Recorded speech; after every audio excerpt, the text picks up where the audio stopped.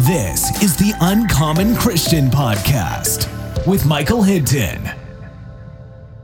Hey, everyone. Thank you so much for tuning in to the very first episode of 2021 of the Uncommon Christian Podcast. So glad that you are with us today. Welcome to episode 24. And by the way, Happy New Year. I know this episode is coming several days after the new year, but I want to wish you a happy new year.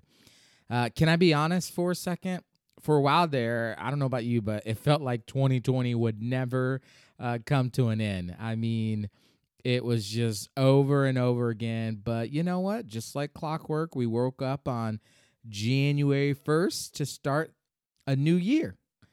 And I found myself a week before New Year's Day thinking about all that I experienced in 2020. And what if any lessons I could take and apply to this new year of 2021? Now, you've most likely heard the phrase that hindsight is 2020. Well, officially, we can say that hindsight is actually 2020. Isn't that crazy? So today we're kicking off a new conversation series called Lessons Learned. And for the next 4 weeks, I'm going to share with you guys some of the lessons that I learned from looking back over the past year. And my hope is that those lessons will not only help you survive 2021, because it's not about surviving, but I want you to hopefully thrive in however God is working in you and through you. Now, speaking of looking back, do you guys remember the Nintendo 64 game console? Now, it was one of the greatest things to ever be released. On September 29th, 1996, Nintendo released what would be called the greatest console, in my opinion at least, of all time in the Nintendo 64. It came with a new age controller and some of the coolest games at the time, like Mario Kart and WWF Wrestling, and my personal favorite, GoldenEye, the James Bond game. I literally could not wait to get my hands on one. The problem was that I came from a family that didn't have very much or not a lot of resources, and they were kind of limited. So getting a Nintendo 64 was going to be kind of difficult to accomplish. But that didn't stop me from telling anyone who would listen that I was getting one. Every time we would talk about it with friends or whatever, the subject came up, I would probably proclaim, hey, I'm going to have one of those. I'm indeed going to get one of my own. Well, as time went on, people stopped believing me because when asked about certain features or the games, I literally had no clue what they were talking about because I hadn't gotten one yet. But I kept saying, look, I am going to get one. Trust me, I am going to get one. Well, when that day finally came and my mom had saved up enough money to purchase one for me, I was so excited. So excited that when she got it, I ended up taking the box, the Nintendo 64 game box console, to school the next day so I could show people, look, I wasn't lying. I did get one. And as I think back on those days, I'm reminded of the difference in telling someone something and actually showing someone something. You see, I could shout till I was blue in the face that I was going to get a Nintendo 64, and I could tell as many people as I wanted to. But it wasn't until I actually proved that I had one that allowed me to be a part of the exclusive 64 club. Telling people that I would get one only got me so far. And after a while, it didn't matter what I said.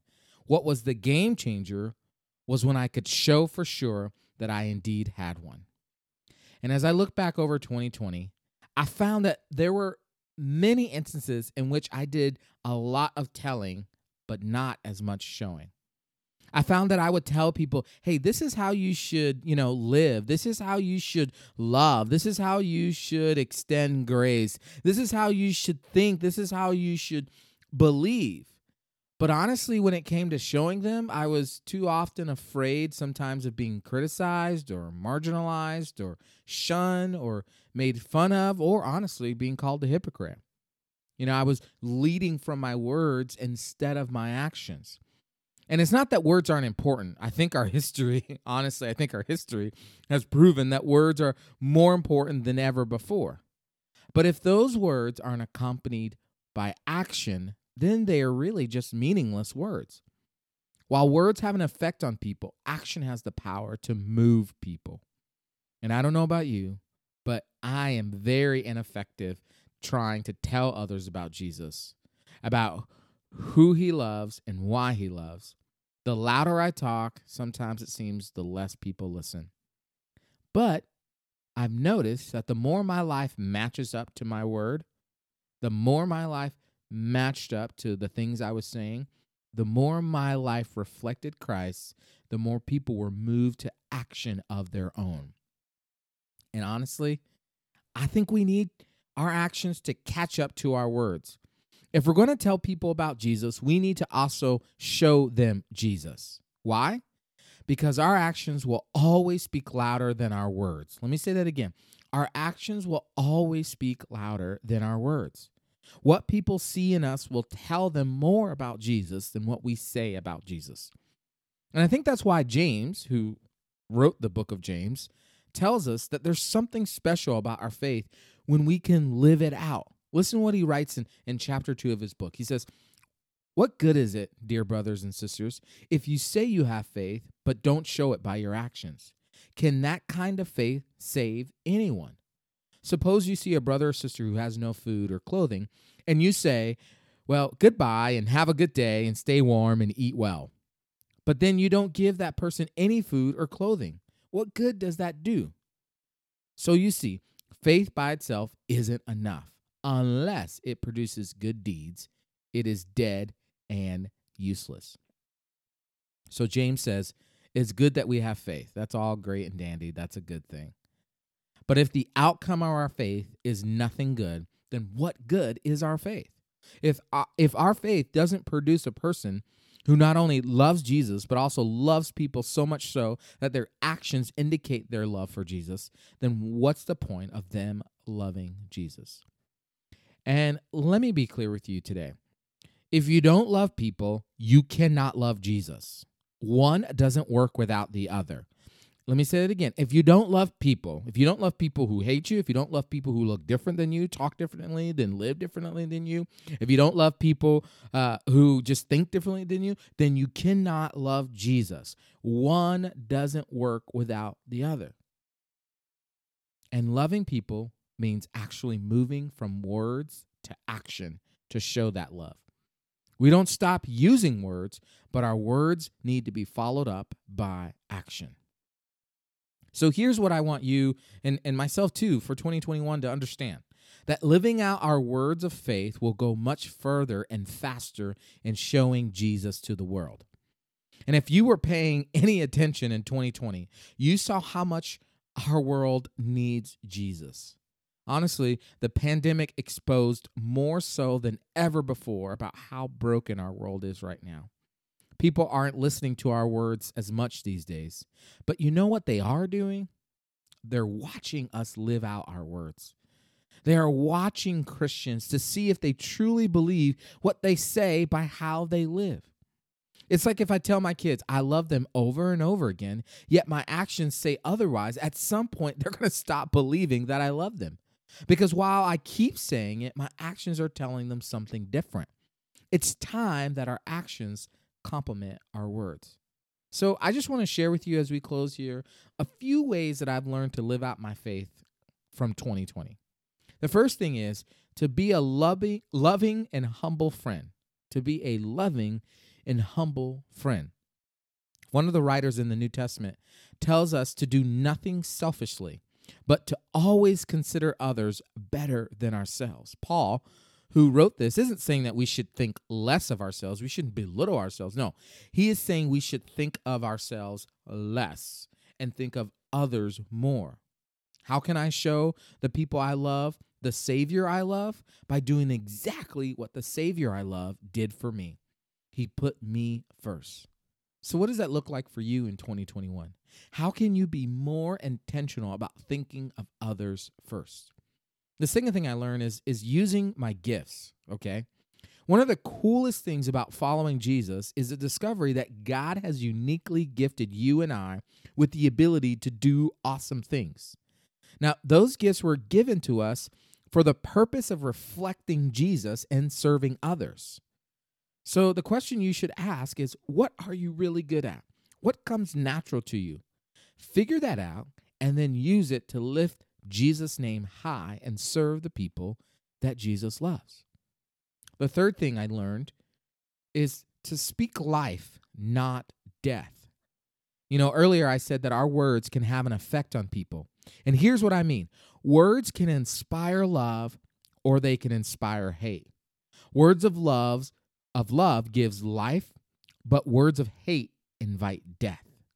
You see, when we, gossip, when we make insensitive comments, when we belittle someone, when we speak down to someone because of their lifestyle, because of the job that they have, maybe because they have less than we do, or maybe because the color of their skin, here's what we're doing. All we're doing is speaking death in someone.